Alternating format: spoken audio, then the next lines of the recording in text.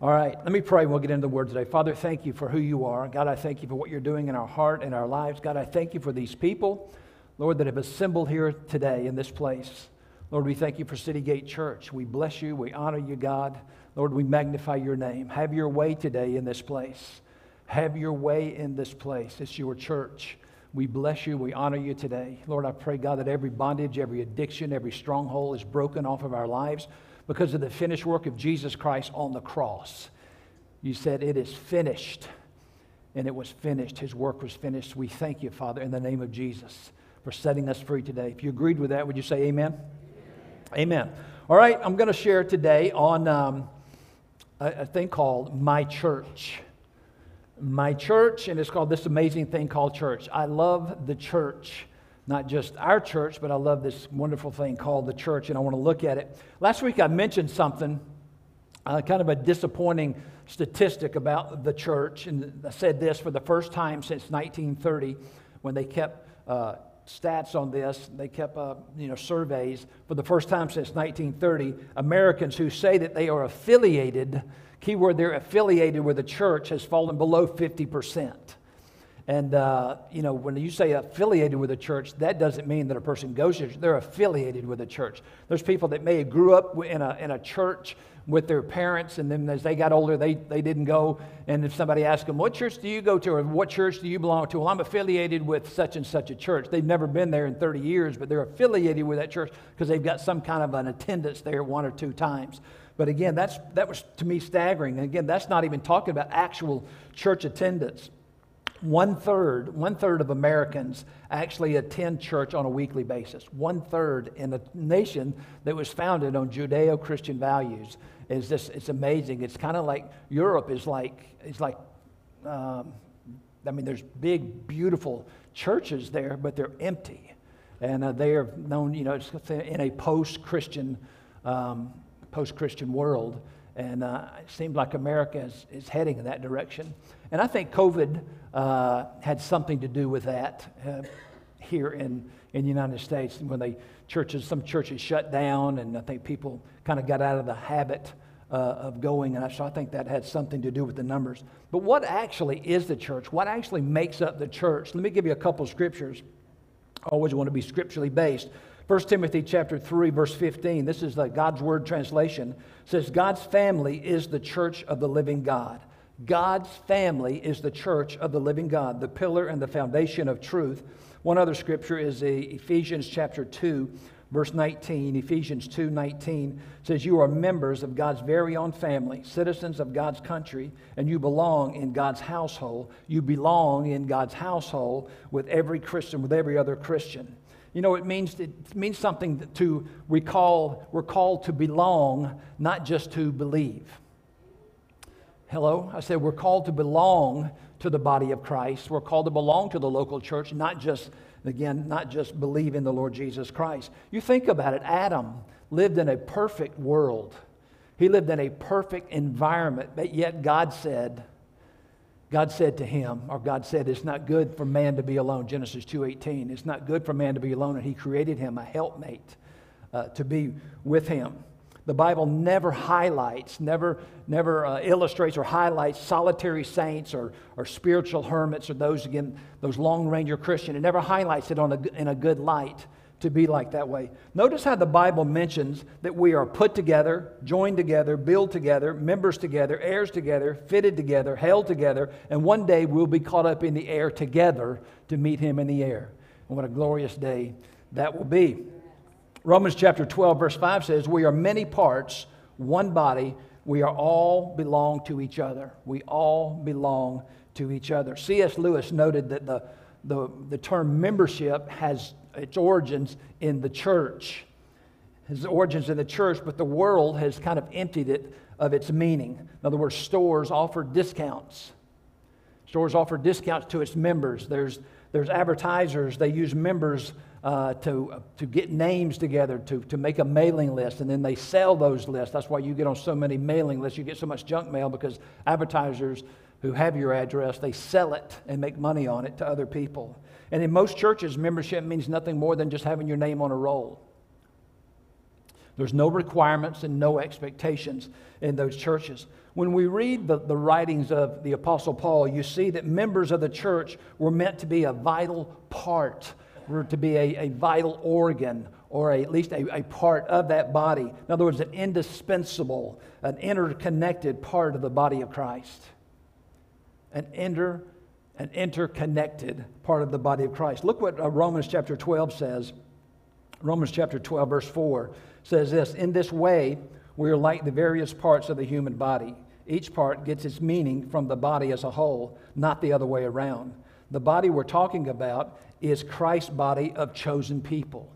The body of Christ is made up of Christ, of God's chosen people. Each of us finds our meaning and functions as a part of his body. But as a chopped off finger or a cut off toe, we wouldn't amount to much, would we? So, since we find ourselves fashioned into all of these excellent, formed, marvelously functioning parts in Christ's body, let's just go ahead and be what we were made to be without enviously or pridefully comparing ourselves with each other or trying to be something that we aren't. So if a part of the body, if our part of our body was cut off, an arm, a toe, a hand, and it was just laid over to the side, what would happen to it? Could it just stay there for years and just be okay? No, what would happen to it? It would shrivel up and it would die. The Bible says that the life of the flesh is in the blood. If there's no blood supply, and actually you wouldn't even really have to cut an arm off. You could even put a tight tourniquet on and stop the blood flow, and that arm or that hand or that leg would shrivel up. So again, the answer to that is what happens again, it shrivels up, and so do we when we separate ourselves again from the church. Again, we cut off ourselves from the life flow and we begin to wither up. One of the first symptoms of spiritual decline is usually an inconsistent attendance at worship services and other church gatherings. You know, there was a story that I read just recently about a young couple that met in a great church up in New York City. It was Brooklyn Tabernacle, pastored by Jim Cymbala. His wife Carol, they have a great worship and a lot of CDs and stuff with their music. But it's a great church, and they met there. They got involved in the church, were highly invested in the church. And then the husband, he got offered a job in another city. They went there. First thing they did is they found a good church, and they enjoyed that church for about 5 years. And then the church kind of went through a metamorphosis and kind of went through into being more of a seeker-friendly church. The worship, they said, kind of became more of a production, and and the sermons were more about having a good time and other things than what they were used to before.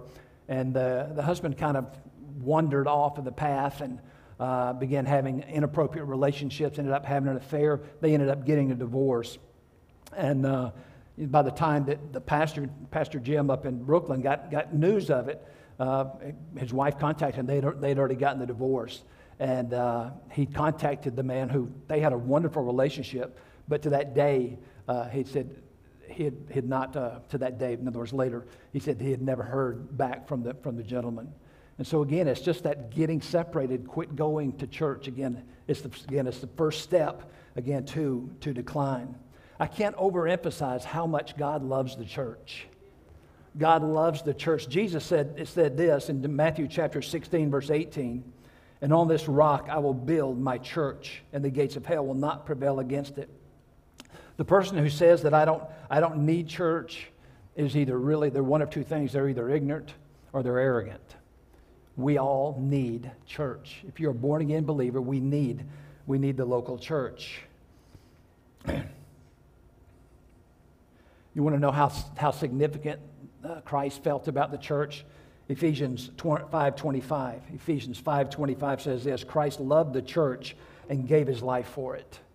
The church is called the body of Christ. The church is called the bride of Christ. Can you imagine walking up to Jesus and saying, "Jesus, I love you, but I don't think too much of your bride"? It'd be a little bit of offensive, wouldn't it? All right, Jesus, I accept you as the head of the church, but I don't care too much for your body. But we're instructed to love the church. The Word of God instructs us to love the family of God. 1 Peter chapter 2, verse 17 says, "Treat everyone you meet with dignity, love your spiritual family, revere God, and respect the government." I know, I can't believe it said that. But we are to respect, it says in many translations, to respect the king, but the king represents the government. And we're to be, the Bible says that we are to submit to all authority until there's a line that's crossed. When it crosses the word of God, we don't submit to that any longer. Doesn't mean we don't submit to them in everything, but in that, what goes against the word of God, we don't submit to any longer. So most of the references, again, that we hear when we read in the Bible are referring to the local church and not the universal church. The universal church, of course, is every Christian throughout the world is a part of the universal church. But the local church are the individual churches. And we talk about the body of Christ. It is made up of individual churches. I'm sure we're a main part on the body of Christ. You know, there's armpits, there's elbows, there's fingers, there's toes, there's hearts. I believe that we're a heart church. I'm just kidding, y'all. Every believer is a part of the family of God. Remember when we read this verse earlier, just a moment ago, Ephesians 2, verse 19, it says this, that you are members of God's own family, citizens of God's country. Watch this, you belong in God's household. You belong in God's household with every other Christian. We belong in local churches along with every other Christian. You know, people today, we strive for independence. We strive for independence. We want to be independent. In fact, our country is founded on what? The Declaration of Independence. Again, people want to be financially independent, don't want to depend on anyone. They strive for that. And people think that they can be, when people think that they can be a good Christian without joining a church or without even attending a church, I don't believe that God agrees with that. God certainly doesn't see that as a strength when we can make it on our own. But again, we need the church. I want to give you four reasons. Four reasons why we need to be committed to an active in a local church fellowship. Number one is this. A solid commitment to a local church signifies you're a genuine believer. Let me read that again. A solid commitment to a local church signifies that you are a genuine believer. Now, again, we all know this. Just because a person attends the church regularly doesn't mean that they're born again, right? We know the only way to get saved is through coming through Jesus Christ. He is the door. He is the way, the truth, and the life. No man comes to the Father except through Him. It's not just attending, not just going to church. But if a person is a follower of Christ, I think that there's just an assumption, even in the world, that if you're a Christian, that you go to a place called church. You know, how is it that and I've known this, people that have gone to church for many years, and then they began to miss, and then they just stop going altogether, and they would be affiliated with certain churches. My question to them is, when you witness, when we walk in when the Bible says in 2 Corinthians 5:19 that we've been, in verse 18 it says, we've been reconciled unto the Lord, and He's given us the ministry of reconciling. He's given us the ministry of going out and leading other people to be saved like we were. How do you, for the main things that we need to do when we're born again, we need to learn to pray. And people, say, well, I've been praying for years, but again, just because you pray, you need to learn to pray. Jesus' disciples said, teach us to pray as John, talking about John the Baptist. He had disciples. As he taught his disciples to pray, teach us to pray. And Jesus didn't say, no, you'll figure it out. It'll just come to you. He said, no, when you pray after this manner. And He gave them 6 demarcations. Our Father which art in heaven, hallowed be thy name. And each one of those things, they didn't mean recite this every day. There's demarcations of what they meant. We'll talk more about that on another day. But again, it's important again. So we learn to pray. We read our Bibles. We go to church. And it's important that we go to church. Remember that step number 3. And then number 4 is that we begin telling other people, because the moment that you get saved, you have been given the ministry of reconciliation. Amen? And it's not just bringing people to church to be saved. That's okay, but we're all given the ministry of reconciliation. I think too many times we fall back on the church. If I can just get them to church, to get them saved. We're given that ministry. Somebody says, do we give altar calls? My question is, do you give altar calls? And we should give altar calls. You should give altar calls to people, giving them the opportunity to be saved.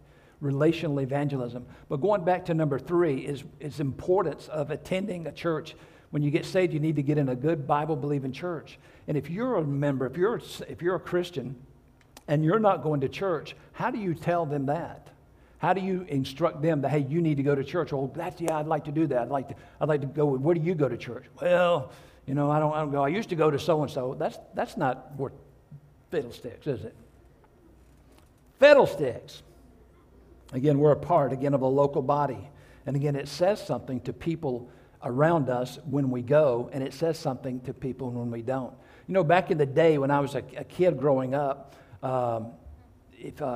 went to church. Like I said, we went to church every Sunday. And when we come home, if somebody was out mowing their grass or, we saw them, heading down the road, pulling their boat, well, we figured they didn't go to church, and I pray all kind of curses on them. No, I didn't. I'm just kidding. But we recognized and identified them. They probably don't go to church. Well, of course, times have changed, and, there's churches that have multiple services. Some have Saturday service, and so you can't really make that decision when you see somebody mowing their grass on a Sunday morning. Figured that they didn't go to church. They could have gone on Saturday, or maybe their church has an 8 o'clock service, and they got up early and they went and they did that. So, but people, again, they think if you're connected, if you're a follower of Jesus, there's an expectation, again, that we'll do that. If people are watching us, they watch us, especially if we profess to be a follower of Christ. Number 2 is this: being a part of a church family helps ensure that we won't be an isolated Christian. Being a part of a church family helps ensure that you're not a Christian in isolation. Listen, the local church is a wonderful place. It's a wonderful place to learn to get along with the family of God, because not everybody you go to church with is as sweet as you are. Amen? And it's a great place to practice unselfishness. You ever been in a church? Come on now, some of you older people, you know what this is like, especially in some of these denominational churches. But it's in churches just like us as well, because I've heard it here too. But you ever seen somebody get mad because somebody was in their seat? Now, if you just keep looking forward and just keep smiling, we won't know that we're talking about you. But I've heard people in this church get a little bothered because somebody was sitting, that's my seat. Well, then you should have got there earlier. Amen? Right, Ronnie? No, I'm not. Ronnie didn't say that. I'm just not saying that. And everybody thinks I'm talking about Ronnie, right? Brother Hagin, when I went to Rhema, the school that Kenneth Hagin started, he was teaching. He taught a lot by he was reading some of his books and stuff, and so you could he'd follow him along, and it was good and stuff. And but when he got down like this, when you saw him come down off the platform, everybody got nervous. And he's walking around and he's just talking. He'd always hold these 3 fingers, and he'd start talking. And he said, talking about some problems, something going on in the school. He said, some of these boys sleeping with boys. That ain't right. That thing ain't right. And he wasn't talking to him, but he just said that thing ain't right.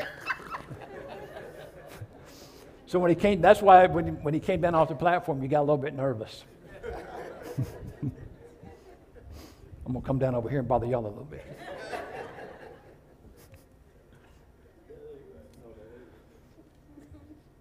Where was I at? I lost my place. Okay, we're talking about in isolation. Okay, getting my seat. That's where we're at. Thank you, Paul. I can feel you. We were tracking together. But there's people, again, that going to church gives you a great opportunity to learn to walk in love with people. Amen? Listen what it says here in 1 Corinthians 12:26. It says, if one part of the body suffers, all the other parts suffer with it. Or if one part of the body is honored, all the other parts of the body are honored. Galatians chapter 6, verse 1 and 2. Dear brothers and sisters, if any believer is overcome by sin, you who are godly should gently and humbly help that person back on the right path. Share each other's burdens, and in this way, obey the law of Christ. How many of it? I think that John 3:16, I think that's probably the most well-known verse in the Bible. I bet that we could even quote that. I'm not going to ask you to repeat it after me. Let's say it together. For God so loved the world that he gave his only begotten Son, that whosoever believeth in him would not perish, but have everlasting life. Now, you know that, didn't you? Most all of you knew that. How about 1 John 3:16? Can anybody quote 1 John 3:16? It's another verse, another great verse. Listen what it says here. John 3:16. 1 John 3:16 says, this is how we know what love is. Jesus Christ laid down his life for us, and we ought to lay down our lives for our brothers and sisters in Christ. How many of you believe that'd be a good verse to add to John 3:16 in our memory bank there? This is how we know what love is. Christ laid down his life for us, and we ought to lay down our lives for our brothers and sisters in Christ. This is an expectation, and I guess a stronger word than expectation would be this is a commandment in the word that God gives us, that we would love other people in the body of Christ. Again, he's our example of that. Another example where Christ said is for husbands. Husbands, love your wives. How? How do we love our wives? As Christ loved the church. You know, there's things that Jesus did for us as examples, like husbands loving your wives and loving other Christians. He lived that way. And then there's other things that Jesus did for us as our substitute, that we don't follow him in that. We follow him in his example, but he became our substitute, so we don't have to do those things. We don't have to die on a cross. We don't have to pay for our sins because he became our substitute. So it's important to know what are the things that he substituted for us and what are the things that he was an example for us in. Number 3 is this: a church family helps us to grow and to mature in the Lord. And it certainly does that, doesn't it? A church family helps us to grow and to mature in the Lord. And that doesn't just happen just because we attend a worship service or we just attend a church as a spectator. Ephesians chapter 4, verse 16, he makes the whole body fit together perfectly. As each part does its own special work, it helps the other parts to grow so that the whole body is healthy and growing and full of love. Did you know over 50 times, we see the phrase one another or each other. We are commanded to love each other, to pray for each other, to encourage each other, to admonish each other, to greet one another, to teach each other, to accept each other, to serve one another, to honor one another, to bear one another's burdens, to forgive each other, to submit one to another, to be devoted one to another. And there's many other things that are mentioned in there, but the 50 times we're told that all those things these are family responsibilities of the family of God, of the local church, the family that God has put us in. All of these things will help us grow and help us mature in our walk. Do you believe that? Amen. Do you believe it? Well, half of you do. Good. How many of you ever, let me do a little meddling there. How many of you usually get in trouble when you get off meddling? Let me meddle in this a little bit. How many of you have ever been in a long-distance relationship? You ever been in a long-distance relationship? And they usually go pretty good. Long-distance relationships go pretty good. And why do they go good? It's because, you know, you're not there to see their little idiosyncrasies. You're not here. Sometimes their laugh, you know, sometimes your person's laugh can irritate you. And sometimes you don't hear them laughing.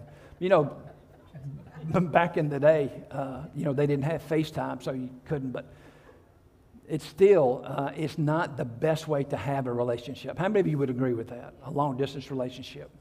I know one couple that they dated for 2 years online, never met. And again, this is just through text messaging. I don't think they had, this particular couple didn't have FaceTime at this time. But they got together, and when they got together, they broke up.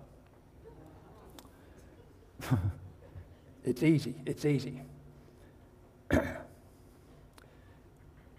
Attending church online, and listen to me, those of you, I'm talking to you, those of you guys that are online right now, attending church online is kind of like a long-distance relationship. Amen? Look at you, you're being quiet. How about you guys online? Again, it's like a long-distance relationship. And listen, online has its place. It does. It has its place.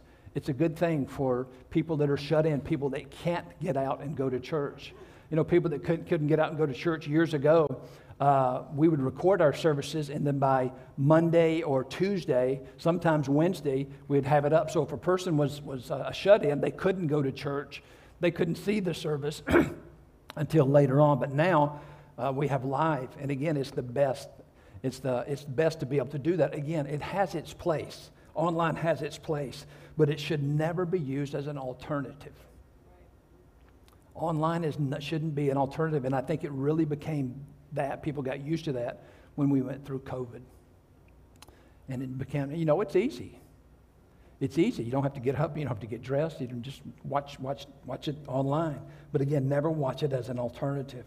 Watching from home, we don't have the opportunities of those things that we just said just a moment ago. Let me remind you of what that was.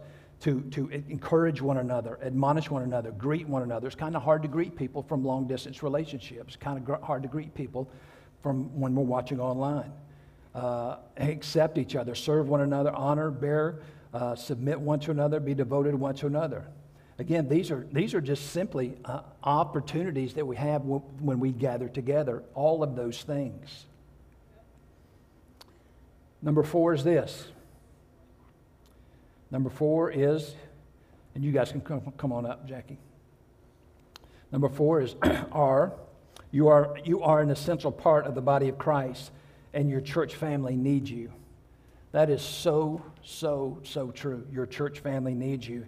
God has uniquely gifted you. Every one of us have a unique gift that God has given to us, a role that we play in His family. And what it's called your ministry. We have people that are gifted. We have people that serve in our parking lot. And when they really stand out, was Sundays like last week and a couple months ago when it poured down rain, those guys are out there walking people to their cars. That's a gift. I mean, that's a gift of hospitality and nice, just being super friendly, being encouraging. And our greeters, they always stand around at the doors and they greet you and in the auditorium.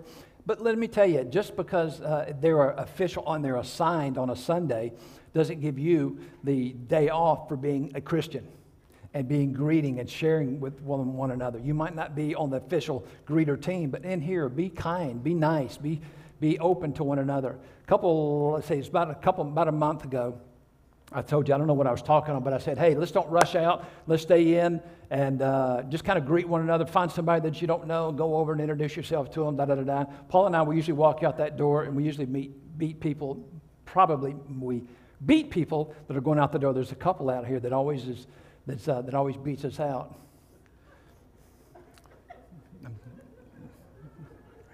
You know who I'm talking to. That's not a bad thing. You're just fast. But nobody came out. We were out there. I mean, I almost cried. It was so good. People stayed around. They were fellowshipping. It was awesome. So thank you. Appreciate you doing that. 1 Corinthians chapter 12 says this: a spiritual gift is given to each of us so that we can help each other. Again, you may have how many of you know what a parachurch ministry is? Parachurch ministry would be like a great example. That would be Focus on the Family, Dr. James Dobson, a great, tremendous ministry. And there's people, they have volunteers that help them.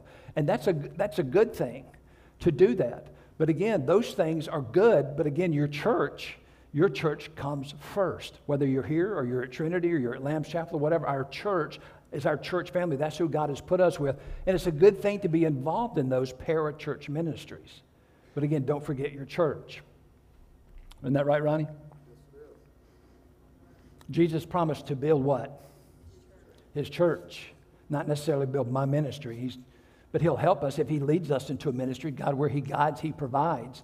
But again, understand where your priorities lie. We'll share in Christ with His mission.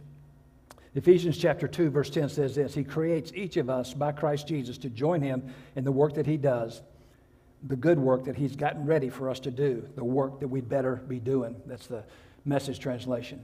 Listen, a good church, a good local church will help you find and discover your purpose, and they'll help you walk in that purpose, as in turn you will help them walk in their purpose. The difference between a church attender and a church attender, and between a church attender and a church member, is one word, and it's called commitment.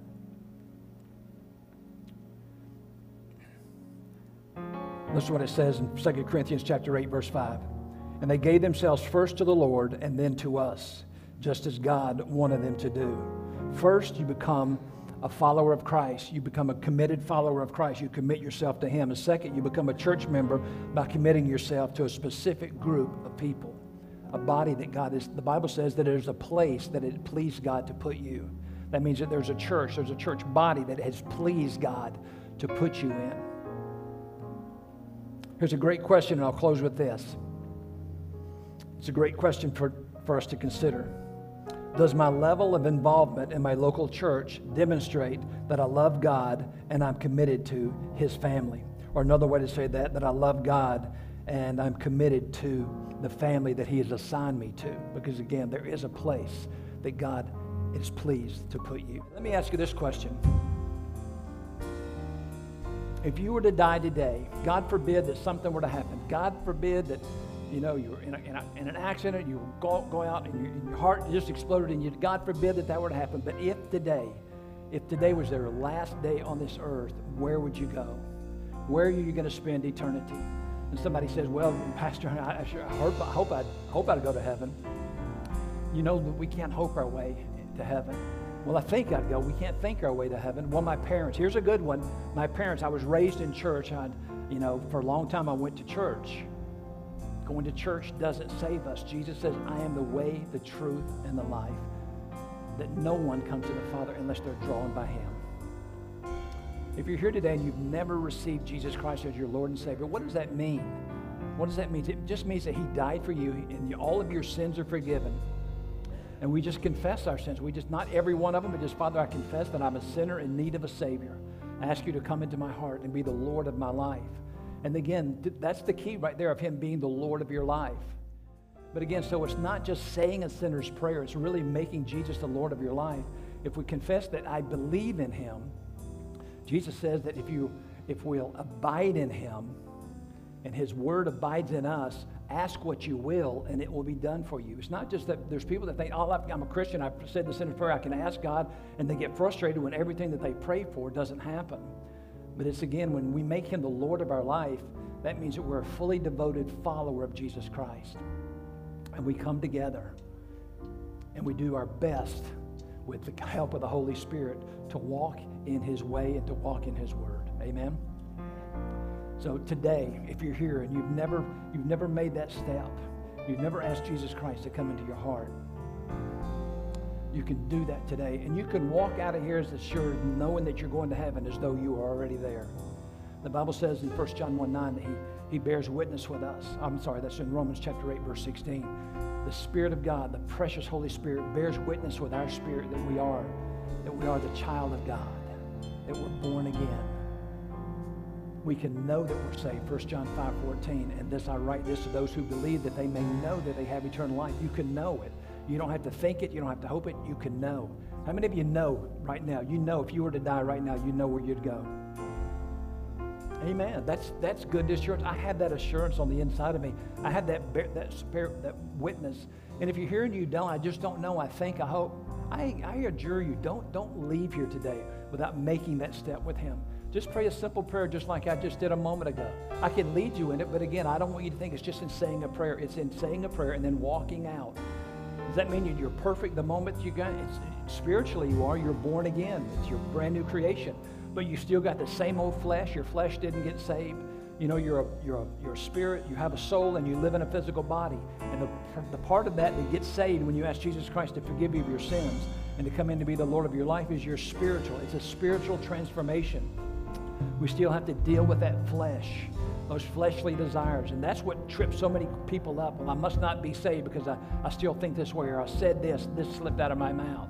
That's okay. The Bible says to believers, He's faithful and just to forgive us for our sins if we would just confess our sins. God, I'm sorry. I blew it. I shouldn't have done that. And you know what He does? You're clean again. Amen. Maybe you're a prodigal son or daughter and you're coming back to Him. Maybe you've been away for a while and you're back. Maybe you're back in church. Maybe you want to come back to Him. This is a new part. It's a new beginning of the year. That's a great thing to do. But we love you. This church loves you. We want to be there for you. We'll help you. We'll help you find your call, your purpose, and we want to see you walking out the will of God in your life, as well as we want God's will to be in all of our lives. Amen. Father, we bless you again today. We love you. We honor you today. Thank you, Lord Jesus, for your church. We thank you for the body of Christ. Lord, I thank you, God. I thank you for every person, God, that you brought to this place. Lord, from the north, the south, the east, and the west, to be a part of what you've got for this church to do. God, we honor you and we bless you. We magnify your name. In Jesus' name we pray.